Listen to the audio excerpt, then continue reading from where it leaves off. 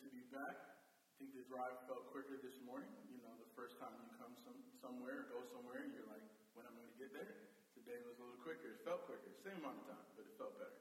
You know how that is. So thank you for having me back again. It's a privilege to be with you all. I'm just really enjoying this awesome worship you have. Let's clap it up for our worship team this morning. Amen. They did a great job. I really, really enjoyed it. And, thank God for the sound people back here who are working in. Yes, clap it up. Come on. You can't see them, but you would not hear me or them if they were not back there. So we give God praise for them.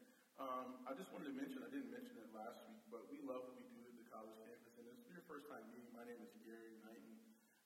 Usually when telemarketers call me, I say Kington, but it's Knighton.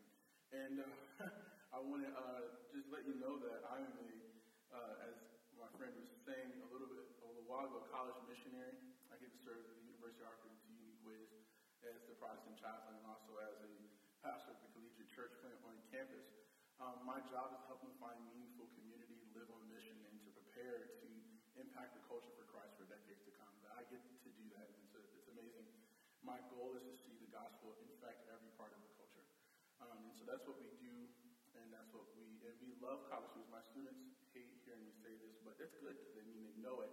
And we love college students. So we believe that God has life-changing, world-shaping plans for their life in Christ. And so that's what we get to do. I forgot to mention last week that we have a podcast that we've recently launched. So if you'd like to listen to keep up with what's going on, it can be found on all podcast outlets, Google Play Store, Apple. We're doing it for two reasons. The podcast, that is because we want other people to go to college campuses and reach them for Christ. 77% of our nation's college campuses, both university and community colleges, don't have a ministry or a known minister there ministering. So that's a lot of places that we're sending our students that don't have a place for them to continue to grow their relationship and spiritual formation with Christ.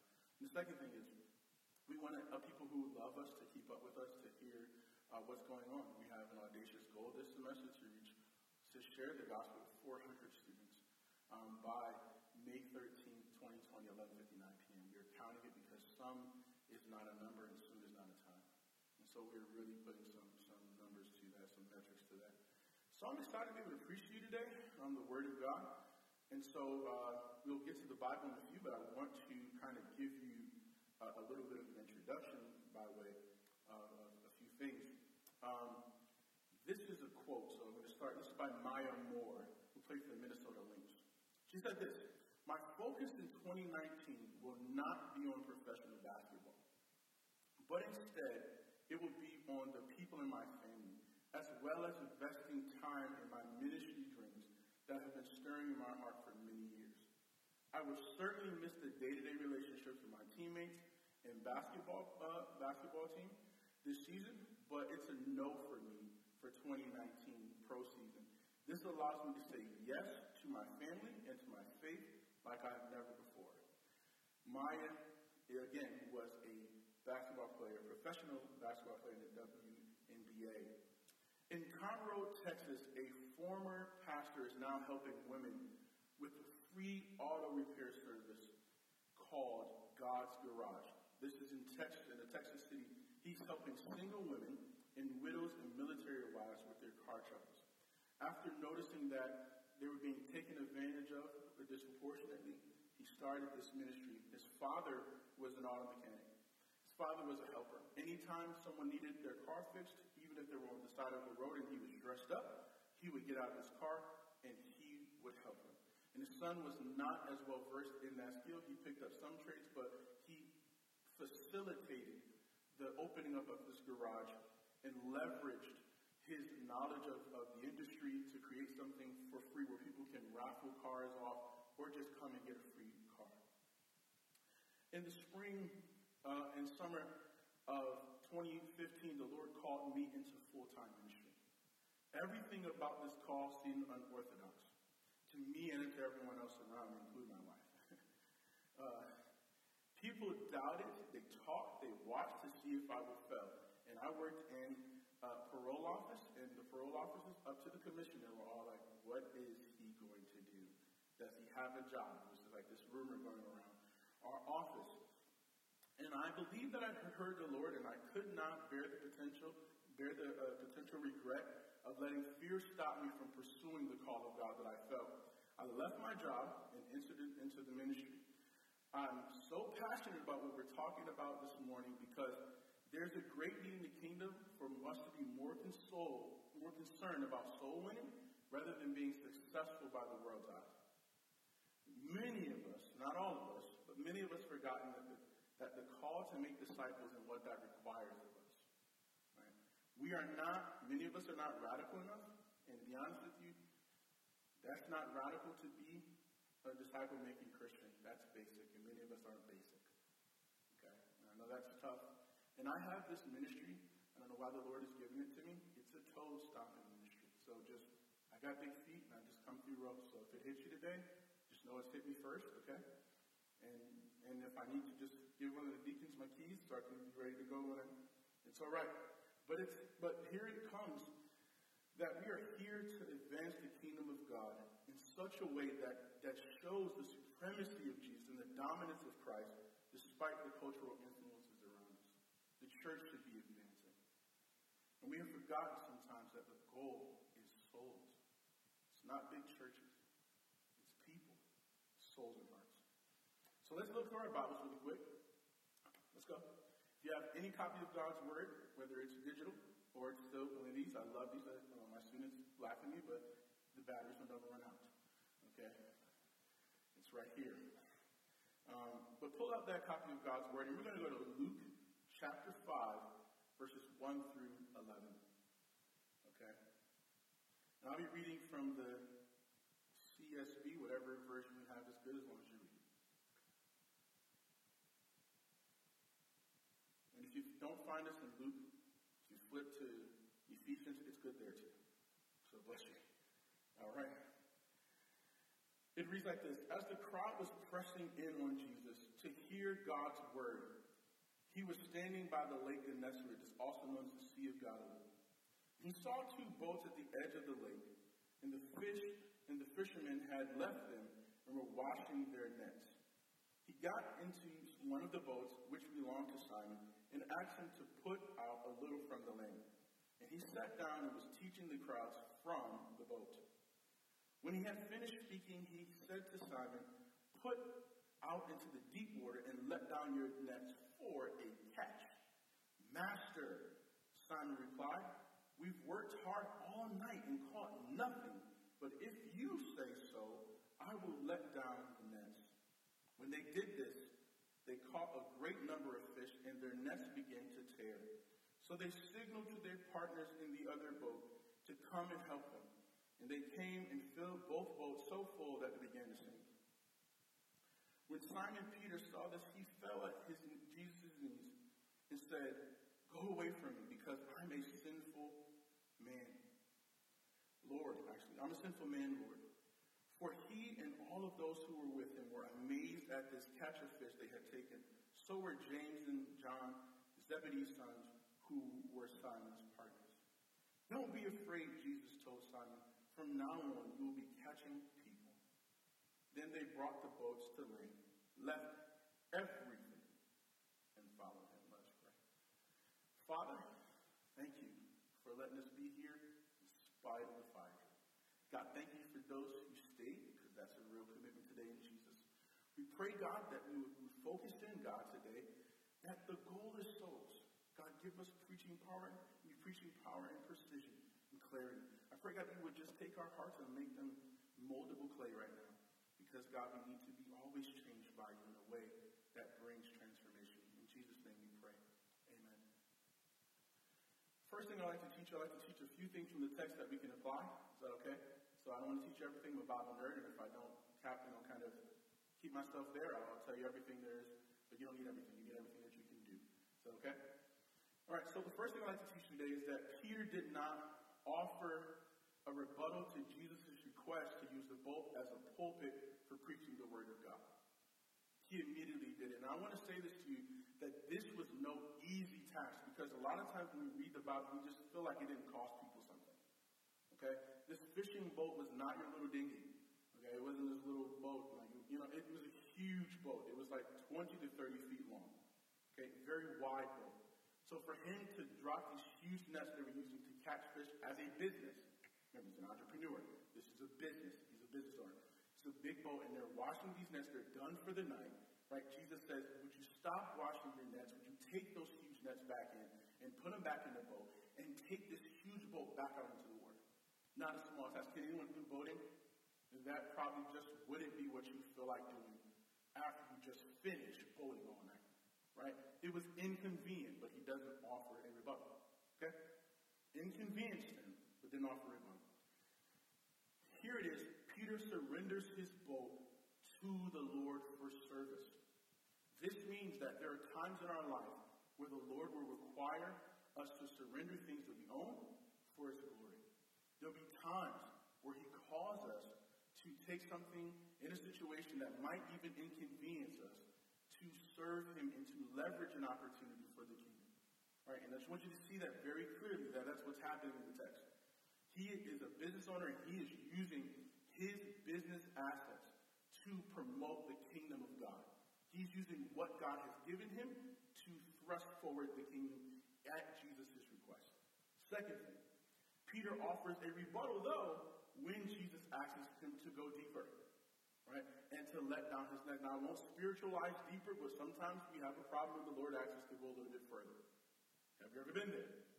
Jesus asks me, I'm cool with this level of faith, Lord. Jesus says, go deeper. You're like, I don't know. Have you ever been there before? Just be honest. It's okay. We need honest people so we can all not wear the mask of dishonesty this morning. Okay? Take it off so other people can be free. Okay? Sometimes Jesus asks you to do stuff, asks you to go deeper, and you're like, I don't know, because I barely can swim in this end of the pool. Okay? And Jesus is like, you need to go deeper.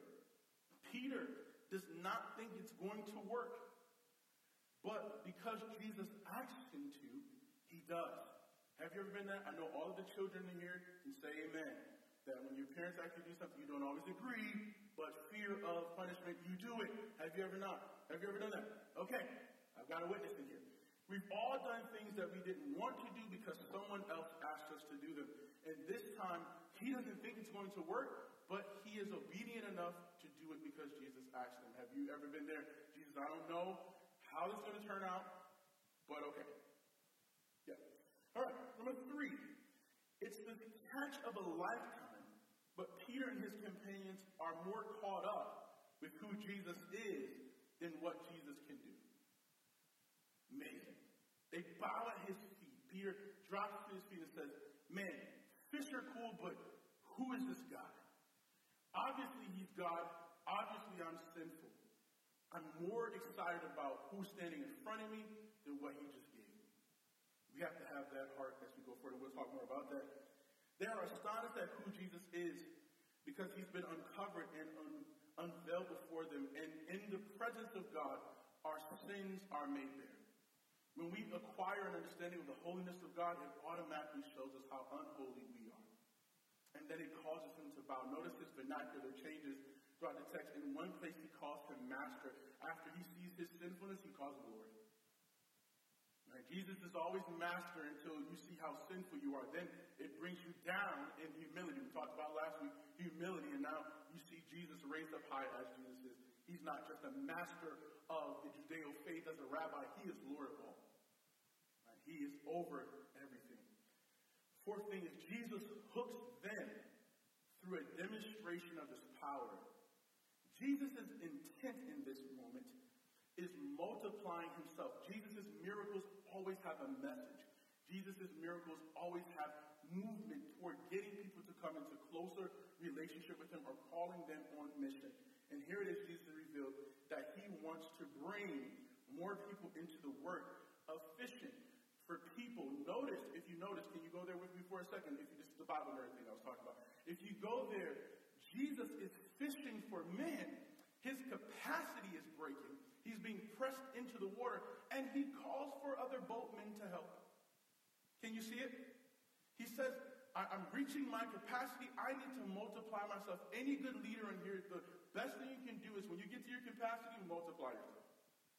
Don't just try to take it on by yourself. Jesus says, I need more people to join in on a mission with me. Let me bait them in their own vernacular. I do a miracle for fish for fishermen. One that they can clearly understand that this has to be from God. And they come not to fish anymore for fish, but for people. See, Jesus calls them into a greater service. All right? So I'm going to teach you a few things from the text so that we can apply them. Is that all right? All right, I'm almost through, I promise. Here we go. And I really haven't been going that long. I actually looked at the time. So we're good. All right? Avengers was way longer. Okay? So you can start giving us some latitude here, all right? So the first thing here is that we can lend our platforms for Jesus' purpose.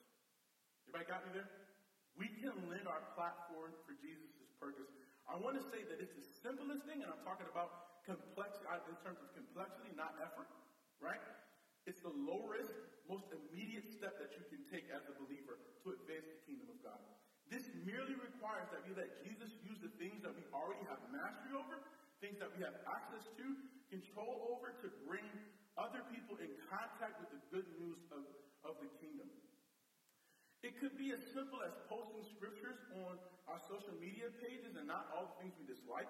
It could be financially supporting a missionary who's going to a population that's in need of the gospel, all the way up to using your carpentry skills to build something in a trailer or to build a home for people on an orphanage in a foreign country on a mission trip.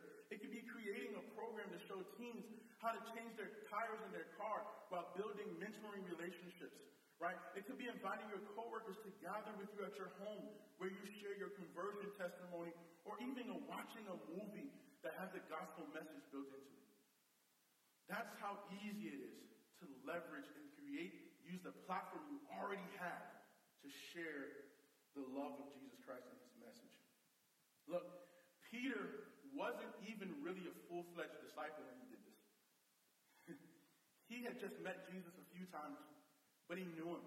But he wasn't in a faith-alone relationship with Jesus yet. He just knew him from around town. And he still obeyed Jesus because of who Jesus was. Now the question is, who is Jesus in your life? Right? If Jesus is already Lord in your life, then obeying him is like breathing. That's what Christians do. We obey Jesus. Being a disciple means that you follow his teachings and you obey his commands. Right? If you love me, what does he say? Keep my what? Commandments. That's basic. Following Jesus' command is not radical. That's just regular obedience.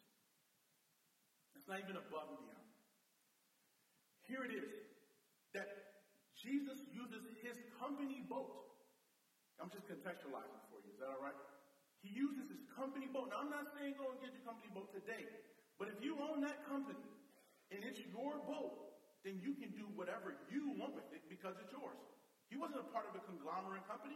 He was a boat owner by himself. And he lended Jesus' company boat to turn it into his pulpit. Your influence, your assets, your expertise, if you are kingdom-minded, have the potential to become a vehicle and a conduit for the spreading of the gospel. When you are truly kingdom-minded, you are looking for ways to redeem and to leverage what you have, what you know, who you influence for the cause of Christ. If we call ourselves disciples, it's the least that we can do. The least. Denominational leader Ronnie Floyd said this: each one of us has a platform God has given us for the purpose of sharing and expanding the gospel for Jesus. For some of us, the platform may appear to be small, and for others, it may appear to be big. Regardless of the perceived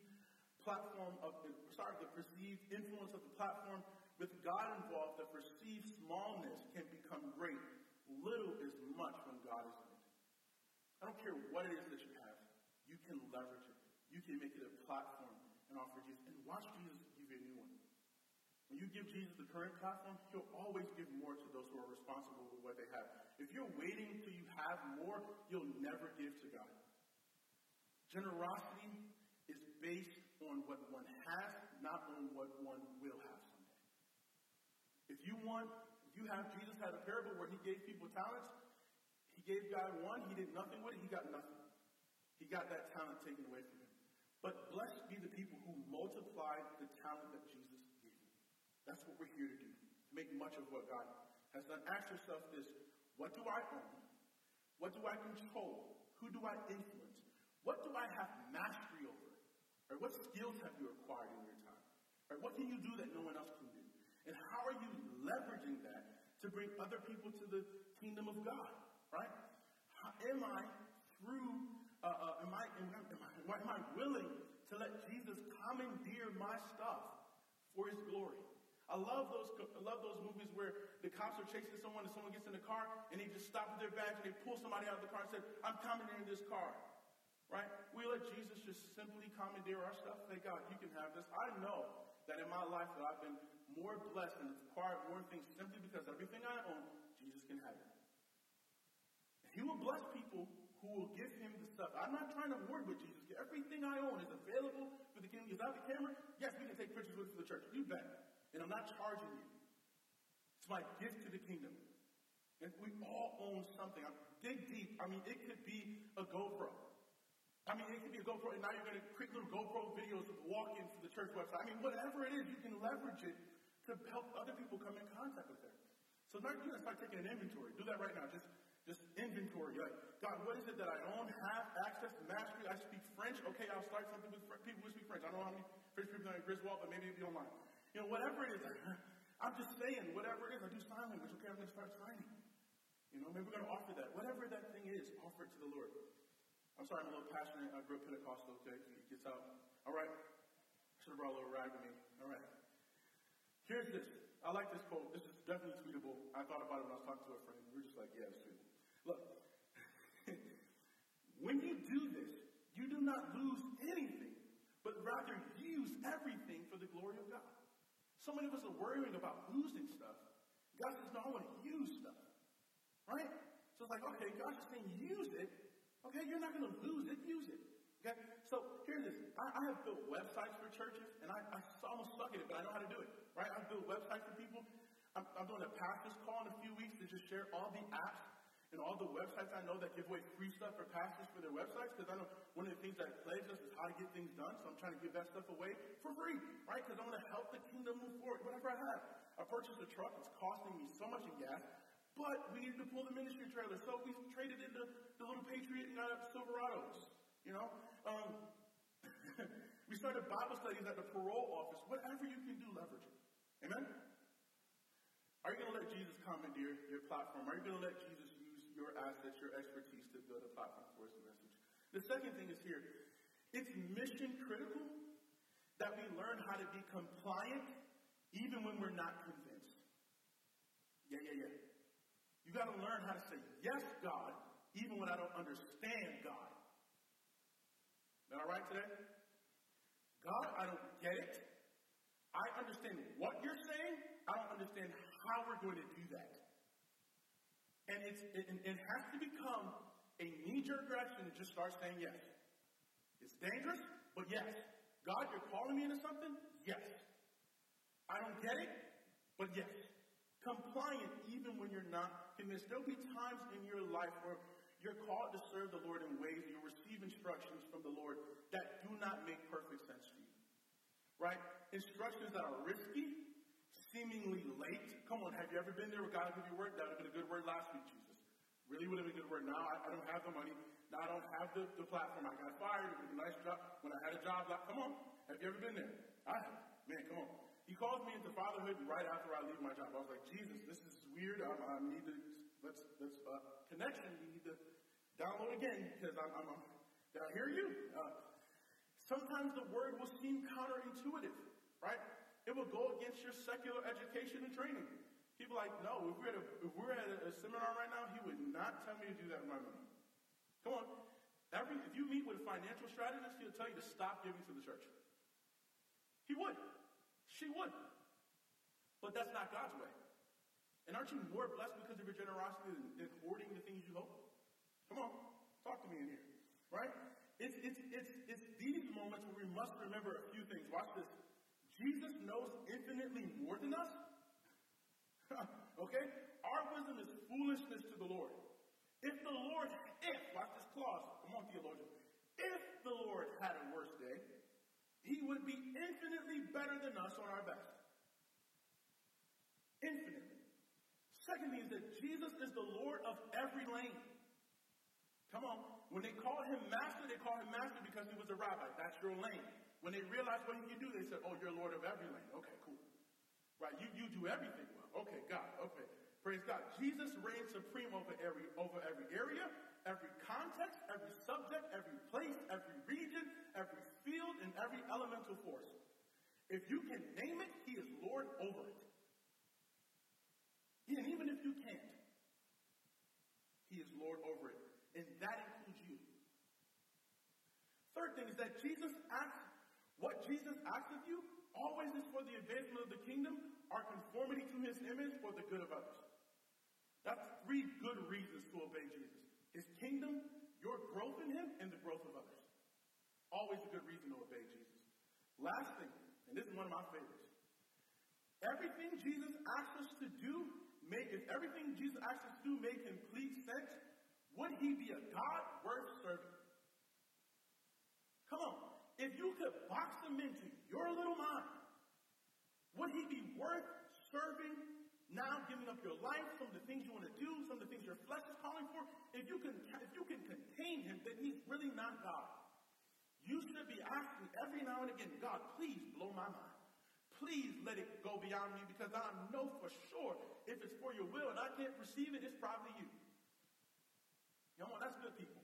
If you can contain everything God is saying, then he's not God worth serving. He's not certainly a God worth dying for and giving your life for. If he's not bigger and better and greater than you. Hallelujah. These 4 truths are enough to make a rational decision and to make our obedience unwavering when we don't understand what Jesus is saying, or what we think that Jesus is saying won't actually work. Discipleship is about obedience. Jesus is not obligated to prove his superiority before you give him your trust. He's not obligated to show you everything before you say yes. He's not. He is Lord. He is sovereign. What he says goes, even if you don't like it. And today you got to ask yourself, am I comfortable with being compliant, even when I'm not convinced that what you're asking me to do will work for it? Do I have to be compliant even when I'm not convinced? Number 3, God can use anyone who sees himself or herself for who God is as a sinner and sees God for who he is. God can use anybody who sees himself as a sinner. The toughest person to minister to is a person who cannot see their own sinfulness. But if you can see that you're a sinner as you look at his holiness, and you can see that and you fall before his knees and beg for forgiveness and want to move away from him because of his holiness, Jesus says, no. Come back. I need people who understand their sinfulness so they can understand their need for me. Right? And if you have that need, Jesus can use that. Ask yourself, do I see myself as a sinner? Do I see myself, though I've been saved for 10 years, do I see myself as a sinner who's in need of Jesus' grace daily? Do I see my unworthiness? And as I look at my unworthiness, as I look at him, do I just continue? As Paul grew, Paul just kept saying, I'm a sinner. You know, come on.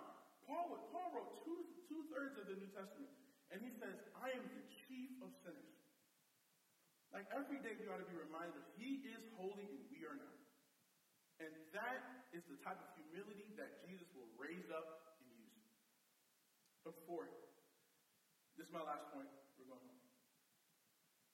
Yeah, it was too bad, right? I like that. Watch this. The catch will call some of us into a new vocation, but the catch calls all of us to prioritize the winning of souls. Right?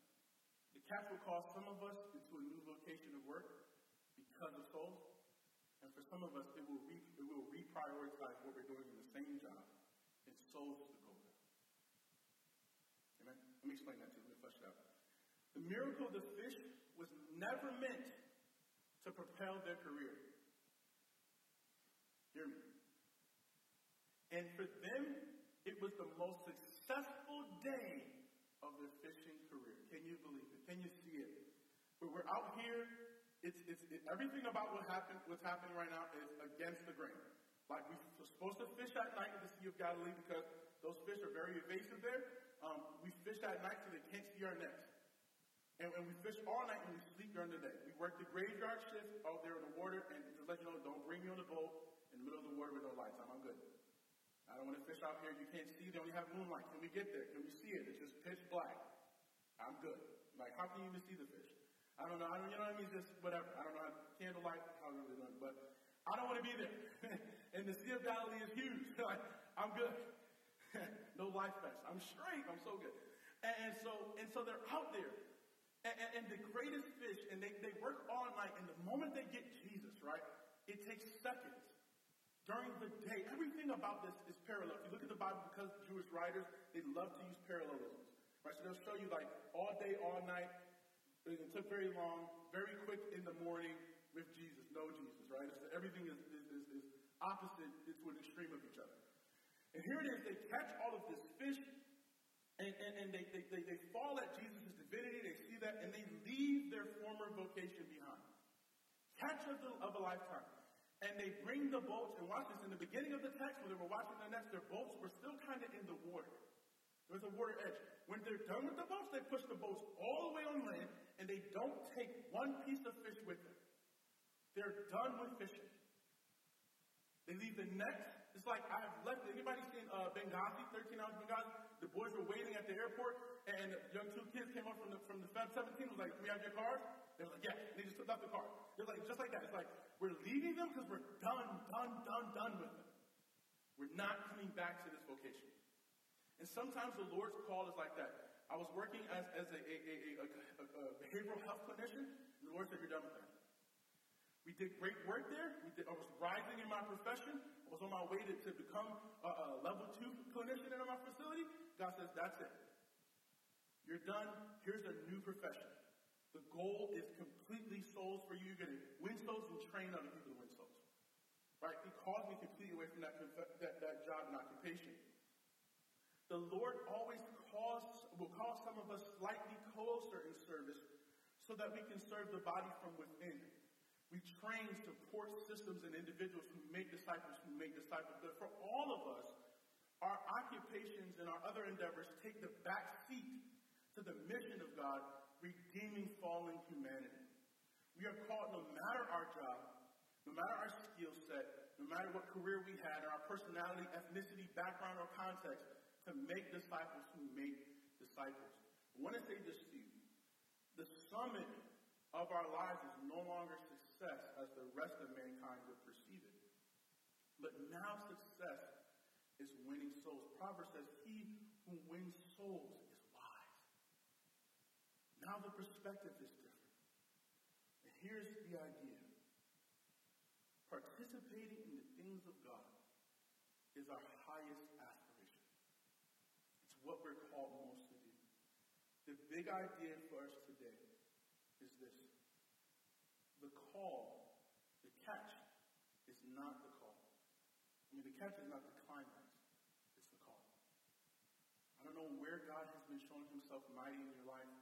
I don't know what has been advancing for you, where he's been speaking the vernacular of your particular language, assets, skills, whatever that thing is.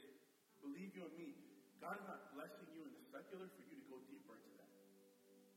He's not opening those doors so you can just go deeper and get higher, become this Fortune 500 or make the 40 by 40 list or whatever it is. He's calling you to a deeper appreciation and deeper commitment to reaching souls. That's what he's doing. And for some of you, it's going to be a different occupation because here's the idea. I was talking to a football player. I get to do that as a college chaplain. His name is Jimmy Green. And he's an NFL football player for the Cleveland Browns. A few years ago, he ran a touchdown into the end zone that put the Browns into the playoffs. Miracle in and of itself, right? Anybody watch the Browns play? Okay, and so, come on. And here's what happens, right? Jimmy gets into the end zone. I mean, he's dodging tackles. One of the longest returns, right, of NFL history for the Browns. And he gets to the end zone, and he goes, he spikes the ball, and he goes, "I'm still incredibly empty." He got to the summit, the apex of his career, playing football all of his life. And he thought, man, if I could just get that one winning touchdown and play to send my team to the playoffs, it'll make me whole. He got there, and he realized that football wasn't the climax. That touchdowns in an important game was not the pinnacle of his life. It was a false summit. Jimmy quits playing football. And now he is working with USA, Youth USA, going around the world, speaking to college campuses and student athletes, winning many souls to Jesus. And I'm talking about people walking away from millions of dollars, just as the opportunity to tell Jesus, tell other people about Jesus. What will you leverage today? Monday morning, start leveraging. I mean, tonight, you can start brainstorming. God, what can I do? What do I have access to that no one else has? What do I have mastery of? What do I do? You know, what do I know how to do? Who do I know that I can help bring more glory to Jesus? Because understand this, Jesus is the net. Right? If you look at the story, Jesus wants to, if I be lifted up, I will draw all men unto me. Just throw out Jesus. Jesus is catching people with the word of God. From his nets we're breaking because people want to hear the word. There are people, what we need to do today, church, is understand what aspect of the word of God our culture is so hungry for. And we will find out that these seats won't be enough if souls is the goal. Amen? Let's pray. Father God, thank you, God, that you call us into deeper service. Thank you, God, that you push us out even sometimes into the shallow end, but then, God, you don't leave us there. You call us into deeper things, and sometimes you call us into things that we can't quite understand. God, help us be compliant even when we're not convinced. Lord, help us to see our own sinfulness, never to get to the point where we think that we are somehow made it or somehow arrived. But God, lastly, God, would you help some of us today who feel this call? It's in their heart, they feel that you're calling them away from their secular job, secular occupation. You're saying, Jesus, come. Jesus is saying, come close to me, come serve my church, come do that full time. I don't know what God has for you, but then there's some of you in here today who God is saying you need to reevaluate, you need to reprioritize winning souls right where you are. I've called you to invade that place and to infect that place with the gospel for my glory. God, I'm asking you today, would you help all of us to see that the real climax is not catching a bunch of fish, it's not winning by the world standards. It's about being in a relationship, being a disciple